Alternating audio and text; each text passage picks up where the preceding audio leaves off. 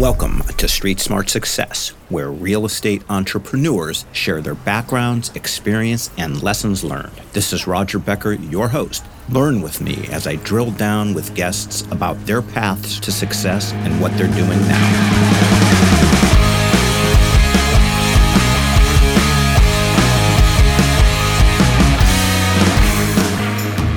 So today we have with us just another highly accomplished guy that comes out of the world of M&A, high finance. And I use that term compared to anything that I've ever done. Very successful, and then pivoted to the world of multifamily, where he has crushed that in the past. I'm going to say a decade and a half. I might stand to be corrected. We'll find out in a moment. He is the co-founder and senior managing director at Pathfinder Partners in San Diego. And he is Mitch Siegler. Mitch, welcome to Street Smart Success. Thank you so much, Roger. Good to be with you. You got it. I hope that it hasn't been as hot down there, the southern end of the state, as it has been up here. It's been the hottest weather ever in the Bay Area, the local paper said this morning. The ever part, I don't know how they quantify that. But nonetheless, Mitch, you're in San Diego. I think you went to college down there, judging by your profile. Are you a native Californian, or are you one of the hordes that moved out at some point in time, or born and raised? Or Yeah, no, I'm a recent immigrant to the great state of California. I came here 37 years ago out of college. I grew up in the Midwest, and I'm from Kansas City, Missouri, the show me state. I went to the state university, went to work for Anheuser-Busch out of college. They moved me out to California, where I ran a finance and operations group and did corporate development, and went to business school in LA at Pepperdine, and moved down to San Diego in 1987, when there were still dinosaurs here, but seen a lot of growth. It was a small town back then, for sure. And you know what? Look, I claim to be from the Midwest, but I'm not in the Midwest compared to you. I'm from Cleveland, but KC is the Midwest. Okay, well, our timelines are not too far apart. I came out here after college and blah, blah, blah, and all that kind of stuff. And so what did you do after the Anheuser-Busch deal, and kind of what did you do business pre-real estate? So I joined after business school a boutique merger and acquisition advisory business that was also launching a venture capital fund, started by a former Goldman Sachs guy who'd come out here and was backed by a bunch of San Diego luminaries, the kind of the old guard, cobbled together some capital and wanted to create some local capital to finance a burgeoning technology sector, primarily communications, spin-outs from the Qualcomm platform, and life sciences, which came out of a company called Hybritech, now part of Lilly. And they saw all the capital coming out of the Bay Area and companies really not being able to grow to a large size. So we backed a number of companies and were part of the San Diego high-tech ecosystem as it was taking off in the late 80s, early 90s. So I did that for a number of years. And then I started and ran a series of businesses. I started doing business in the what was then the former Soviet Union, exporting American consumer products, and we began importing products. And we had a wholesale distribution business and a catalog internet business that we launched in 1994, the same year Yahoo was founded. So I saw a lot in those years. And then in 2005, I was with a good friend who was also my corporate attorney. And he was a real estate attorney, ran the real estate department for San Diego's oldest and largest law firm. And we were commiserating about what we saw happening in the residential and commercial real estate environment. And we felt that there was going to be a bit of a crack up in those markets, and the banks would be the new owners of real estate. And that was the impetus for us to start Pathfinder in 2006, which we initially did with some of our own capital, friends and family fund that we raised a year later. We had a capital partner relationship with a hedge fund out of Greenwich, and we've really had an incredible run. Got it. So to go back a quick second, when you were working with that VC firm, what did you do? I started as a young associate. I was made a partner after a few years. We did both M&A advisory for emerging companies, and there were technology companies, and there were consumer-based businesses, and we also had a couple of funds when I was with the firm that we raised and deployed in a variety of businesses, all San Diego-based businesses, life sciences, semiconductor-related companies, specialty retailers, a variety of companies. And we were at the right place at the right time and had an incredible network. And it was successful for our investors and us. And it was very successful in terms of incubating and launching a number of businesses in the San Diego community. San Diego today is I think the third largest center of life sciences and healthcare and medical device businesses in the country. It's a strong sector for things like communications, green tech, a variety of things. So as you commented earlier, it was a sleepy town when I came here, when we came to California, you and I, but it's really had an incredible growth, and it's an amazing place to live. Yeah, I get it. Nobody's saying the San Diego weather you can't deal with. And just out of curiosity, sense of scale, is what kind of money did you guys raise for that VC fund, or might have been different tranches, et cetera? Our first fund was targeted at $10 million in 1987. If you remember, October 19th, 1987, the stock market crashed and lost 25% of its value in a day. And some of those commitments dried up. And I think we closed right away on just shy of $9 million. I think the next fund was 20 or 25 a year or two later. So very, very small by today's standards, but, respectable, first funds. For sure, back in the day, you kind of have to multiply everything from the 80s by 3, 4, 5 times to get to $2022. Yeah, at least.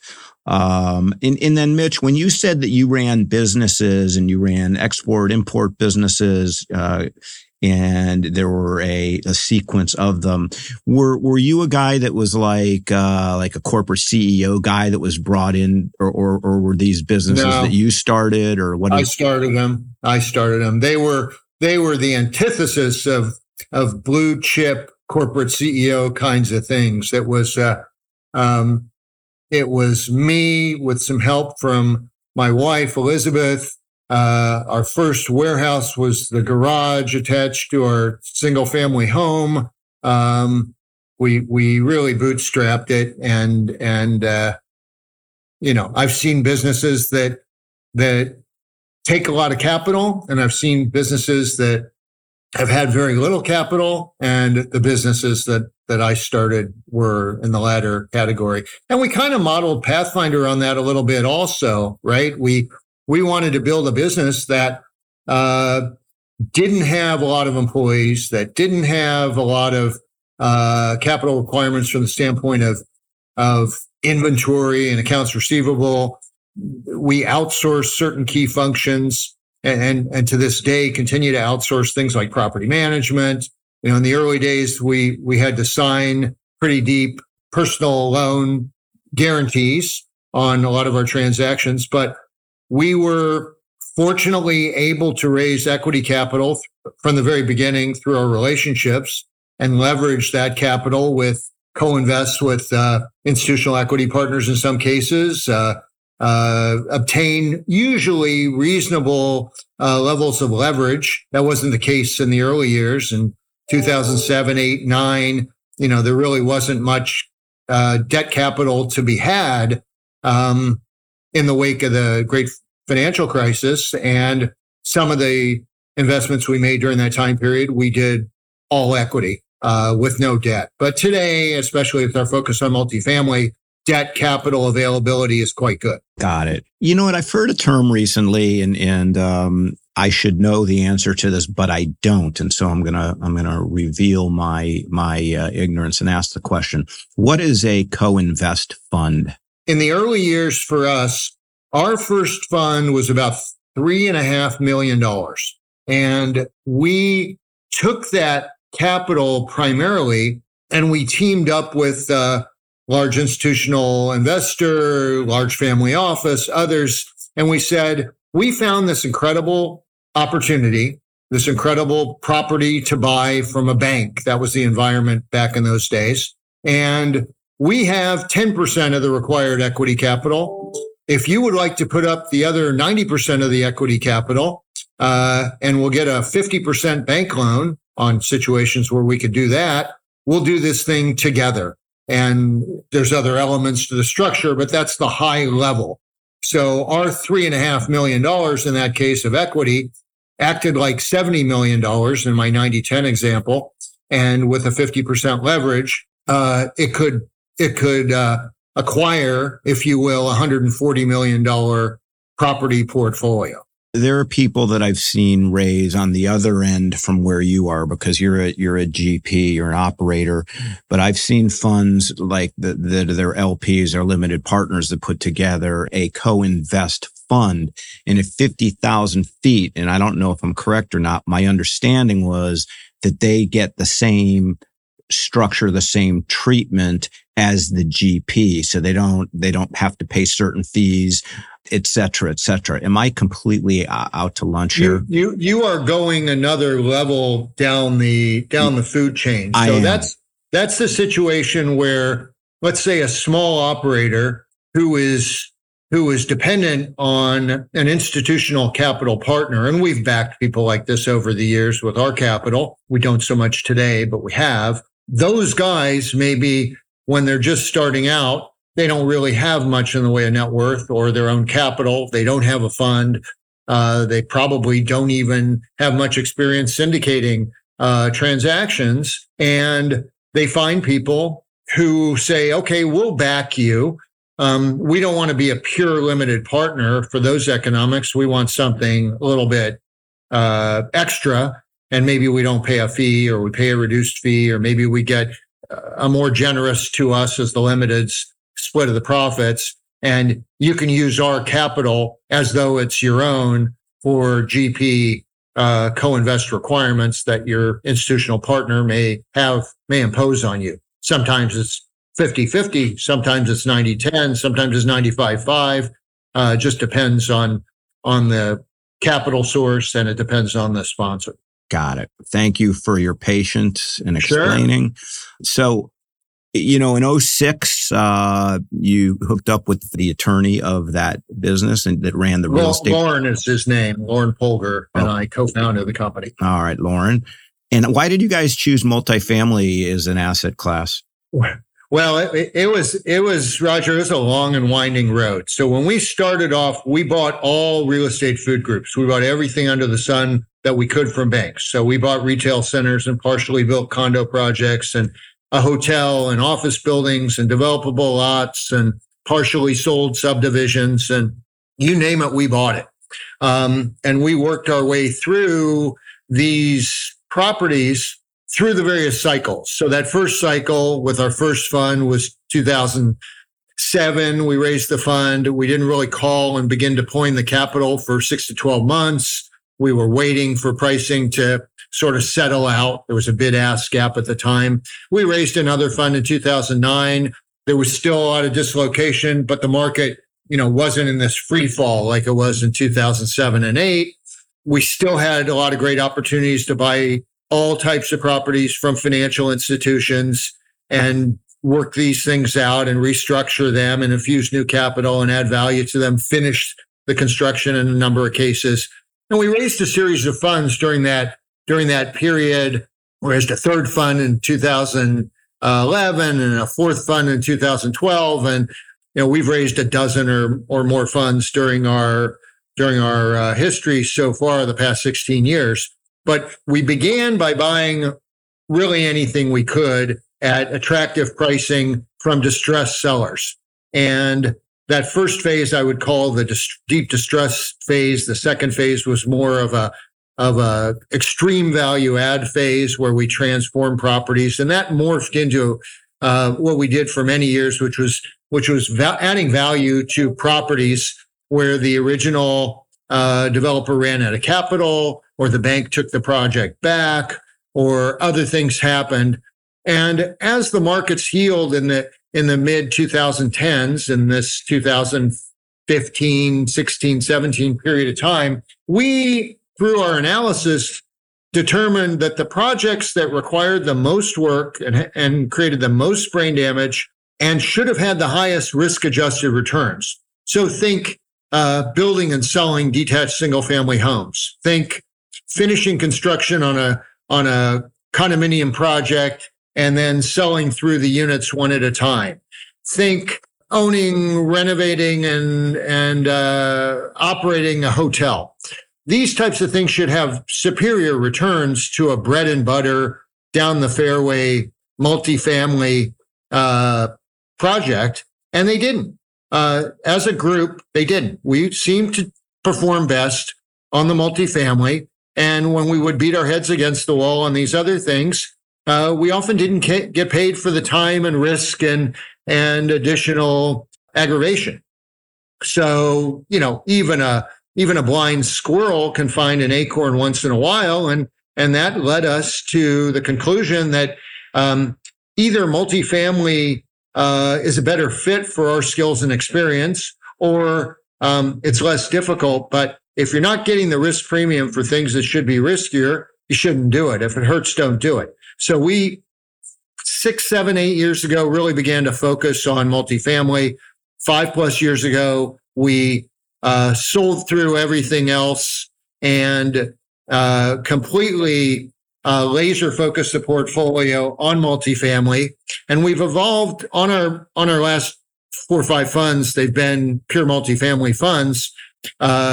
We've gone from doing extreme value add and taking somebody's unloved property and infusing capital and renovating the kitchens and bathrooms and adding amenities and boosting the rents, to what we do more of today, which is more of a steady Eddie income generating multifamily vehicle where we've focused on a certain vintage and type of property, and we could talk more about that, in a handful of markets that we know very, very well. So we think that gives us sourcing advantages, that gives us management advantages, that lets us see the market on a very extreme level from the ground up. And it's just a great space for a lot of reasons. I'm going to make an observation, and then I'm going to ask a question. That coming out of the background that you came out of, and by the way, the fact, what I'm really getting from your story is that you're a hustler, man. You started all these businesses out of your house and from the ground, out of thin air, and it's in businesses plural, which means, this guy's, you've got some mental shelf space. At least you had at the time. I mean, that takes huge cojones, and you're a scrappy guy, which is fantastic. And along those lines, what's so impressive is that, and I guess I'm projecting here, but what's so impressive is that I'm not hearing that you or Lauren were, were construction guys by any stretch of the imagination, or even came out of real estate. You don't have backgrounds or education, but yet you guys, got in, like you said, hotels and all kinds of, office buildings and all kinds of different assets. I'm like, how on earth did you pull all of that off? Because you didn't have experience prior to doing that, operating them, at least in terms of what you've revealed so far. I'm like, you guys must be like just amazingly smart. Well, thank you. Thank you very much, Roger. We're scrappy. We're hard workers. We know enough to know what we don't know, and we know how to go out and get help. There's a couple of myths about being an entrepreneur, in my opinion, that we're not all cut from the same cloth. But, we started Pathfinder out of my house also. And we used Lauren's law firm conference room when we needed to hold meetings. So that was driven by a desire to keep overhead low. And if you keep overhead low, you have more runway, which gives you more time to fumble and make mistakes and find your way. So what we started out doing, our first deals at Pathfinder were, you remember how I told you that We did not earn a sufficient risk premium from the retail centers and the office buildings and the other stuff to justify doing it in favor of multifamily. Well, the first deals we did, I can tell you for sure we did not earn a sufficient risk premium for those. We bought $100,000 pieces of syndicated loans from a bankrupt hard money lender in Las Vegas, secured by fractured condominium projects in Florida that blew up in this 2006, 7, 8 timeframe. And we were acquiring these at discounts one at a time, using a title company and cobbling together enough of an interest to be able to take control of the projects and drive the business plan. So that was kind of all that was there to be had in 2006, early 2007, when the banks were still a little bit in denial and they didn't recognize that they had a bunch of problem assets that they would ultimately need to sell. That didn't come for another year or two. That's how we started. So we started with, on a shoestring, using our own capital, putting these things together. We had a capital partner that backed us side by side. And on the strength of that, we were able to raise a small friends and family fund that we then levered with additional co-invest dollars to have success that rolled us into, through these relationships that we had and the new ones that we created in the early years after the downturn, to a series of funds that, allowed us to buy and sell more than $1 billion of property to date. Wow. I'm just, I've been listening to this. Well, not listening. I mean, there's this retail strip mall guy that's very active on Twitter. He calls himself Strip Mall Guy. And anyway, he tweets every day, and he basically has bought and repositioned strip centers. And repositioned isn't really the right word, but he's done heavy value add that you're talking about. He goes in and maybe they're 70% vacant, or there's something wrong, or he gets them at a discount and he fixes them up and sells them in 2 to 3 years. So that's basically his model. He's been doing it since 2006. Was based out of the Bay Area for his first, 16 years or so of doing it. He's younger than you and me. He's in his early 40s. And what he says is that retail it's a very complicated business. And so when I see that, I tend to heed it. In my younger years, I would have said, oh, no, I could figure it out. And that was my approach to everything. And, back then you do, because you're young and you don't have a lot to lose at this point. I don't have the stomach for that stuff. But my point is that's just one category. You guys, you did hotels, you did office, you did retail. How do you figure out how to just reposition and re-tenant and do the value add? And inevitably you guys, identified partners to do these things. I get all that, operators perhaps, but even then you still kind of have to know what you're doing in order to pick the right people. So maybe you just had intrinsic talent for doing this stuff. No, it's having the answers. One of my learnings in business is that having the answers is not really where you find the holy grail, because the problems sometimes resemble the prior problems, but not always. The situation changes. It's really knowing the questions to ask and figuring out what the questions are to ask and staying with it until you learn enough to have a confidence level that, you're on the right track. So whenever we made an investment, we tried to do so with a deep margin of safety. We tried to understand what could get us into trouble and how to avoid that. And if we thought the risk was our lack of expertise in operating a retail center or an office building or a hotel, well, we brought in an operating partner that had that expertise.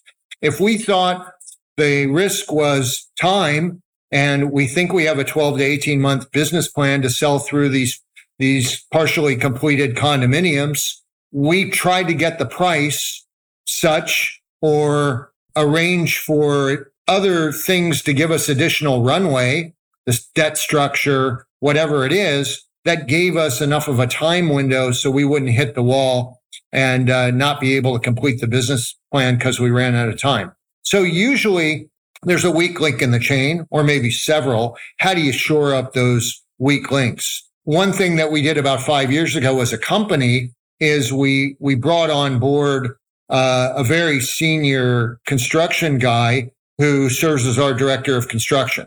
And he can look through all of our contractor bids, and he can look through all the schedules, and he can be boots on the ground at key moments during the project and try to help us stay out of trouble in some of those areas. So that potentially, that's potentially a weak link in the chain. You can bleed cash, you can bleed time, you can have schedule overruns. The market can change on you during these changes, and anything you can do to mitigate that, we believe, and we should have learned long ago, is probably money well spent. We have a strong asset management team. We don't manage our properties directly. We have hired outside third-party property managers with deep expertise in the markets that we're in. But we have an asset management team that sets a strategy and oversees the property managers and shows up at the properties in these markets very regularly and reviews budgets and reviews scope of work for improvements and all that stuff.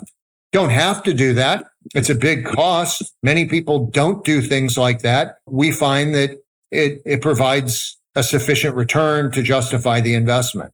So a lot of this stuff has evolved. Lauren and I were doing a lot of this stuff ourselves at the beginning. And obviously, we did some things really well and we did some things very poorly and everything in between. And as you grow and you gain expertise and knowledge, you have the ability to invest in some of these other areas and be stronger in more ways. Got it. I know you did mostly fund structures. You said you've had over a dozen funds, and at any point along the way, starting out or what have you, did you ever lose all your money in a given deal? No, we are big. We had a couple of properties in our first fund. That was the $3.5 million fund, where we lost $100,000 or $200,000 in an investment or two. And we have an extensive track record. We have had round trip realizations on more than 100 properties in our history. And I think when we get into deep diligence discussions with sophisticated investors and they ask to see our track record, these are the two that we point to.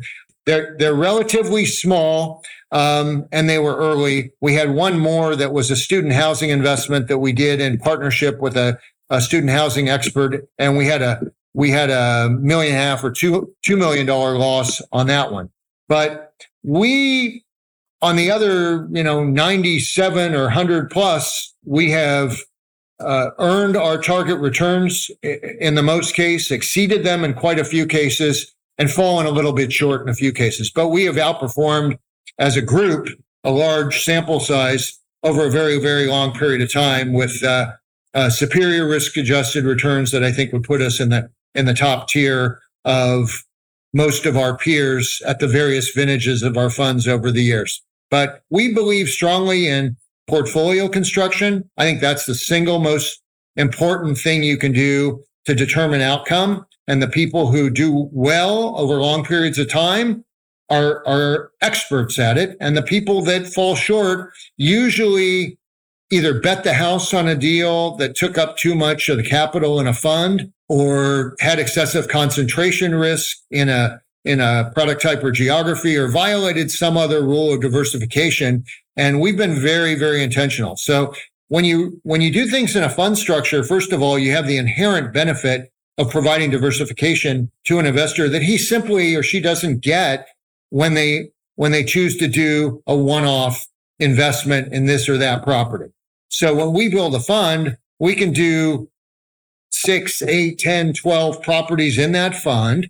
We can put them into 3, 4, 5 different geographical markets that will balance each other out. If something goes wrong in Phoenix, my properties in Seattle, Portland, and Denver are probably going to balance that out. Not to pick on Phoenix, just an example. If we have a portfolio of 10 multifamily properties, and some are 70s and 80s vintage, and some are 2000 and 2010 vintage, well, we've got some we've got some vintage diversification because we're probably not going to need to put new roofs on all 10 properties next Tuesday.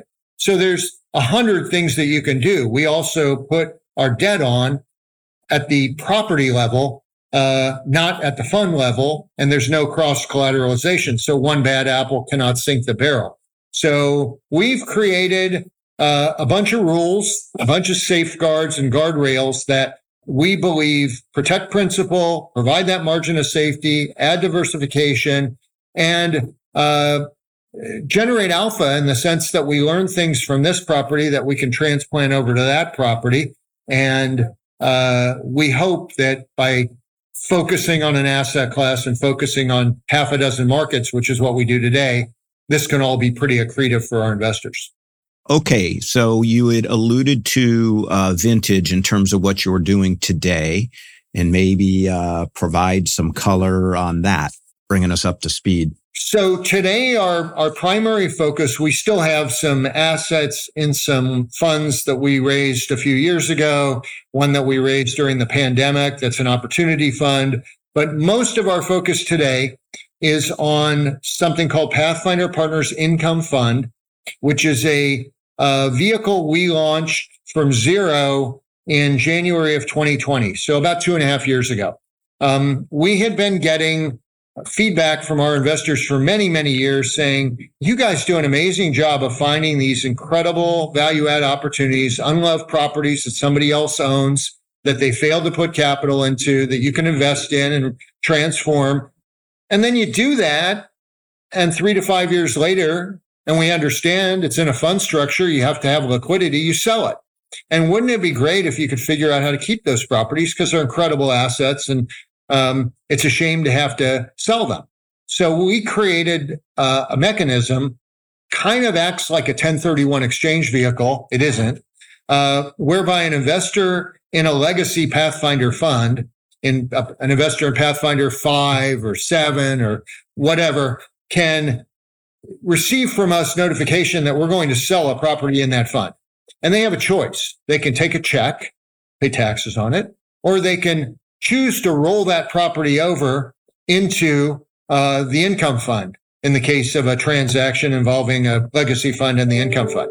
And we determine the value based on a third-party appraisal. We avoid transaction costs because it's an internal transaction. The savings from that are shared between the selling fund and the income fund.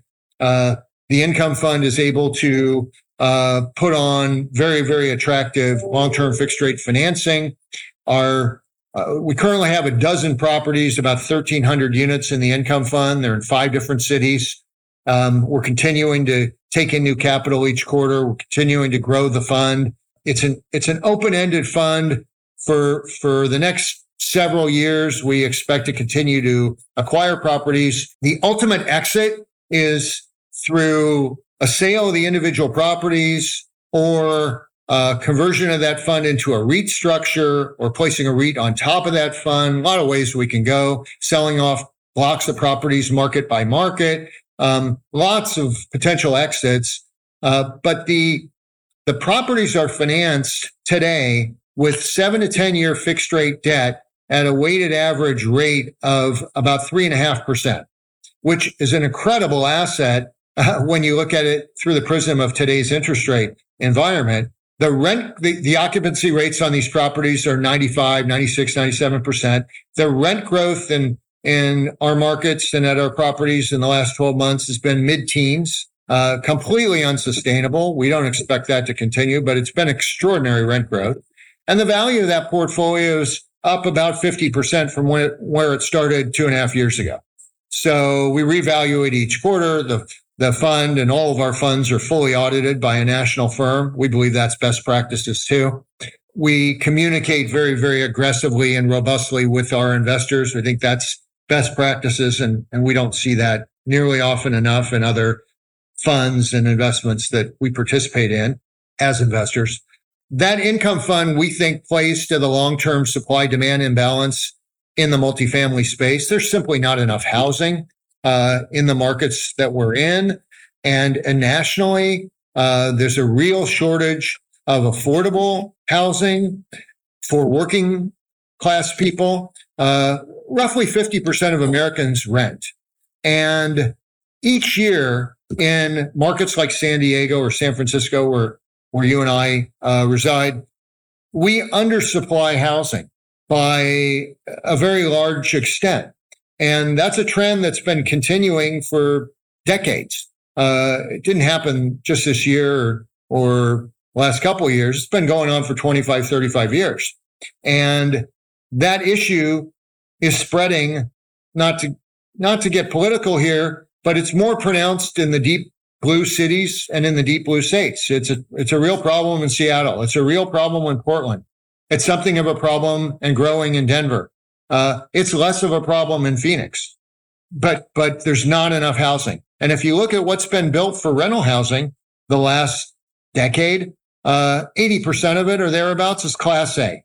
It's the most expensive, the luxury product with the fancy amenities in the best areas and so forth. What's needed, the hole in the market, is Class B workforce housing. You can't build that. People are not building projects like that because it's so difficult to get entitlements. There's so much resistance on environmental grounds, on parking grounds, on a host of other grounds to a new project. The only thing that really makes sense is to build the very, very best property that you can. So it's all Class A, and it's unaffordable. Our properties tend to be 30 to 40% less in monthly rent than a Class A property. That used to have some drawbacks that are less pronounced today. One of those drawbacks was those properties were in the suburbs and they were a 30-minute commute from major job centers. In this new work from home or hybrid environment, that's less of an issue. So it's a pretty good trade-off for people to save a third on their rent and have to commute a half hour because they're only commuting, a day or two a week if they're commuting at all. Okay. So are you saying that the assets you're acquiring these days, using that term loosely, is Class B workforce housing stuff? Class B workforce housing in suburban areas in 6 rapidly growing Western cities. We're in Seattle, Portland, Sacramento, San Diego, Phoenix, and Denver. And we've invested in 20 cities during our history, but we focused, just like we focused all real estate classes down to multifamily, we focused all geographies down to those 6 cities because we have learned some things about the market dynamics in those cities that we believe provide us with competitive advantages. Okay. In vintage is 80s, 90s? 80s, 90s. We've got some newer properties. We've got a couple older properties, but generally it's kind of 1980 to 2000. That's the sweet spot. So you guys are fantastically focused, which is fantastic. In the last 3-5 years, whatever you want to call it, Mitch, there's been cap rate compression like crazy all the way down to C class. I guess, how are you, how has that, changed the playing for you on the acquisition side over the last few years? Well, it's definitely harder. It's definitely harder to see those opportunities. Opportunity, it does knock on your door, but it's not very often in my experience that it comes knocking at your door. It's out there. You have to learn how to recognize it. So sometimes for us, opportunity is seeing something that others don't see.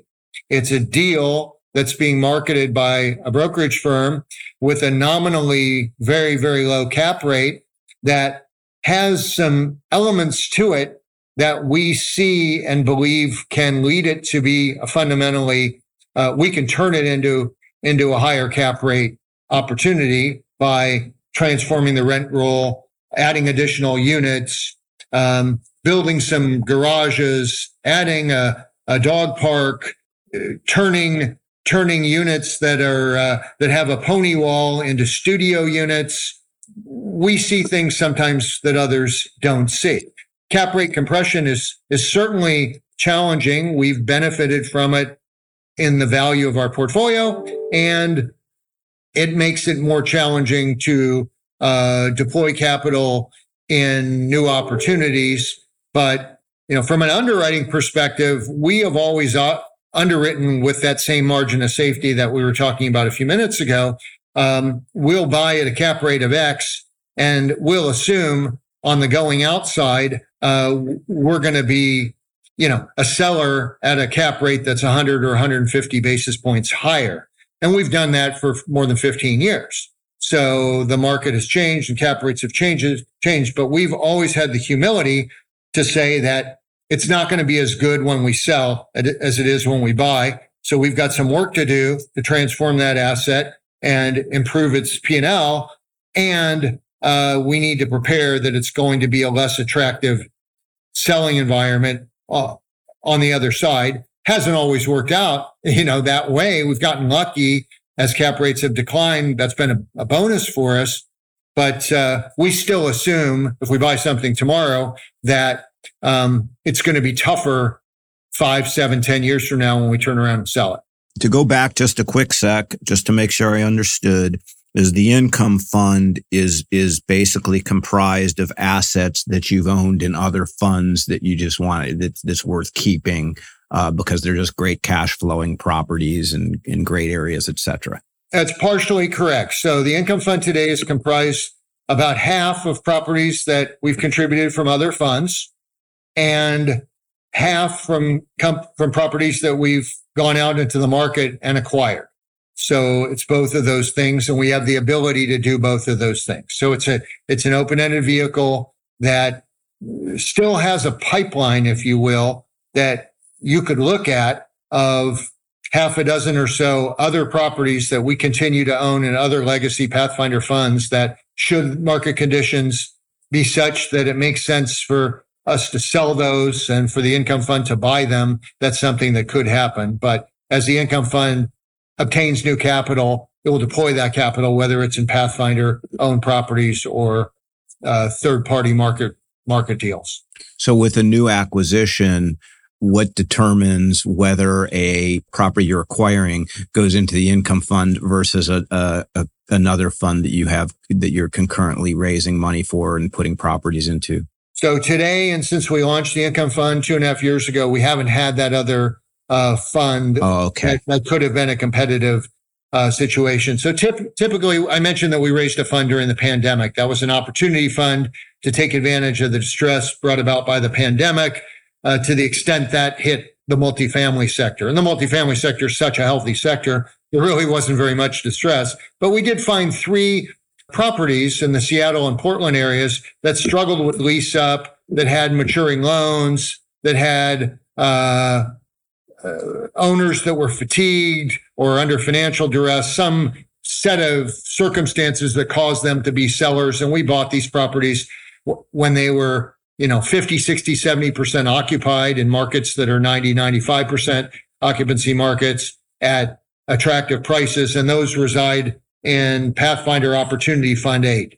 But other than that, we haven't raised an opportunity fund in several years and don't have any plans to today in the near future. So anything that comes across the transom that we're looking at is for the income fund today. So it's not having to compete with anything else. And if we had an opportunity fund, and that fund that I just mentioned was targeting high teens or 20% internal rate of return, the income fund is targeting low teens internal rate of return, 10% or better, 13% or better average annual return. They're just different risk profiles, different return targets, and it's going to fall in one bucket or it's going to fall in the other. Last week, a video found its way into my inbox. That's because I actually requested it to be anyway. And what it was saying is that in Houston, in Phoenix, and there were other markets that I can't remember. It doesn't really matter. But the gist was this, is that there are markets in the country where there's been overbuilding and there's actually been negative absorption in the last, I want to say 6 months. It might not have been 6 months, might have been 3 months. I don't remember, but the point is that there has been that this, this trajectory that multifamily has been on for the last decade, not necessarily is going to stop, but it's going to hiccup. Just because, there's some areas where there's just huge amounts of overbuilding in areas where it's easy to build. And like you said, you were talking about Phoenix, Houston, and some other markets. What's your take on that? My take on that, Roger, is channeling Mark Twain. The news of my death has been greatly exaggerated. I think, yes, it's possible that for a 6-month period of time, or maybe even a 7-month period of time, in a city here or there, we can find an example of overbuilding or negative absorption. But we are undersupplying housing in this country. Year in, year out, we're millions of units below where we ought to be. There's a lot of reasons for that. None of them really good or healthy for the communities that are impacted, but it's not going to change. In California, it has become fashionable for decades for people to oppose projects in their neighborhood on the grounds that they're impacting some obscure creature, or that there's going to be more pressure on parking, or that it's going to add to the traffic. Pick your argument. I mean, it's easy to show up at a city council meeting or a community planning meeting and be a voice in opposition to a project. The same folks who talk at cocktail parties about how wonderful it would be for their children and grandchildren to be able to afford to live in their community and buy a house there are the same ones in many cases going to these meetings and opposing projects. So anything that gets ultimately approved, even if it's zoned for that site, it takes us, when we were doing development, we stopped several years ago just because of our assessment of where we were in the cycle. It's a 3-year process. It's 3 years for a zoned piece of property permitted for, a multifamily development to actually get the entitlements needed to break ground and construct. That adds an unbelievable level of cost to that housing unit, whether it's a home or a condo or an apartment, when it's ultimately built. San Diego University did a housing study several years ago, and they concluded that 40% of the cost of a new housing unit in the state of California is directly driven by the regulations and the requirements, whether it's that you will conduct an environmental impact study, or that you will put solar panels on a new single-family detached home, whatever it is. If I think our median housing price in San Diego County is now around $800,000, and if that report's correct, regulation is $300,000 of that total. So we could have more housing. We could have cheaper housing if we simply built more housing. The solution to high housing prices and high rents is more housing. I'll get off my soapbox now. No. I appreciate it. I'm tracking with you. What kind of debt are you doing on properties you're acquiring now? We are mostly an agency borrower, so we're borrowing from Freddie Mac and Fannie Mae. We tend, again, with our focus on creating a margin of safety, we tend to focus on fixed rate debt and long-term debt. So today our terms are for the income fund because of its term. So we take the fund vehicle and the strategy around the fund vehicle, that drives the properties we purchase, that drives the construction of the portfolio, that determines the holding periods, which then determines the debt strategy. So we're taking agency debt, 7 to 10 year fixed. Typically it's around 60% loan to value going in. With the passage of time and the growth of rents, what are the rates approximately these days for that kind of debt? As I mentioned, our like 3.5%. That's the weighted average cost of the loans in the 12 property portfolio. If we go out tomorrow and we buy a 13th property, and we are out looking for properties, our borrowing rate's gonna be in the high 4s, I would think. I mean, debt rates have definitely moved up. But again, if you bolt on a property or 2 or 3 with rates of 4.75, and you blend that with the portfolio and the leverage underlying it that we currently have, it doesn't really move it up all that much. So if you're starting that fund today and you're creating that portfolio in late 22 and 23 and so forth, you're going to have the model for that leverage is going to look fundamentally different than the model of leverage for the fund that we built largely in 20 and 21. Last question for you, and you've been eloquent and passionate in your answers. How do you raise equity? Do you have any institutional partners, family office, or is it retail investors, high net worth individuals, et cetera? Yeah, most of our investors have been referred by other investors during our time in business. We've established relationships with some family offices, with some wealth advisory firms, RIAs, and they've brought in their clients. But it's really very grassroots. It's somebody that has been a satisfied investor for many years, and they have a friend or they have a relative, and it's word of mouth. We've managed to keep a pretty low profile while having a reasonable level of success, and we're grateful for that. And we're focused on growing at a very controlled pace. So, having a lot of capital, having too much capital certainly can be a curse as much as it's a blessing, because it forces you to do things that maybe you ought not be doing. So we have made our bones by flying below the radar, by doing deals that are too small for the large institutions. That requires a certain amount of capital. But if we had 5 or 10 times that amount of capital, we couldn't play in that strategy. And that strategy's been good for us. So in the last couple of years, what's the average size of the deal that you guys have been taking down and the amount of equity required to deploy? We're writing $8 to $15 million equity checks on a deal by deal basis. And most of the large institutions, as you know, have trouble getting out of bed for less than a $50 or $100 million equity check. So we like to think for a lot of what we do, it's a little too big for the small local guy, a little bit too small, maybe quite a bit too small for the larger institution. And it's a sweet spot for us.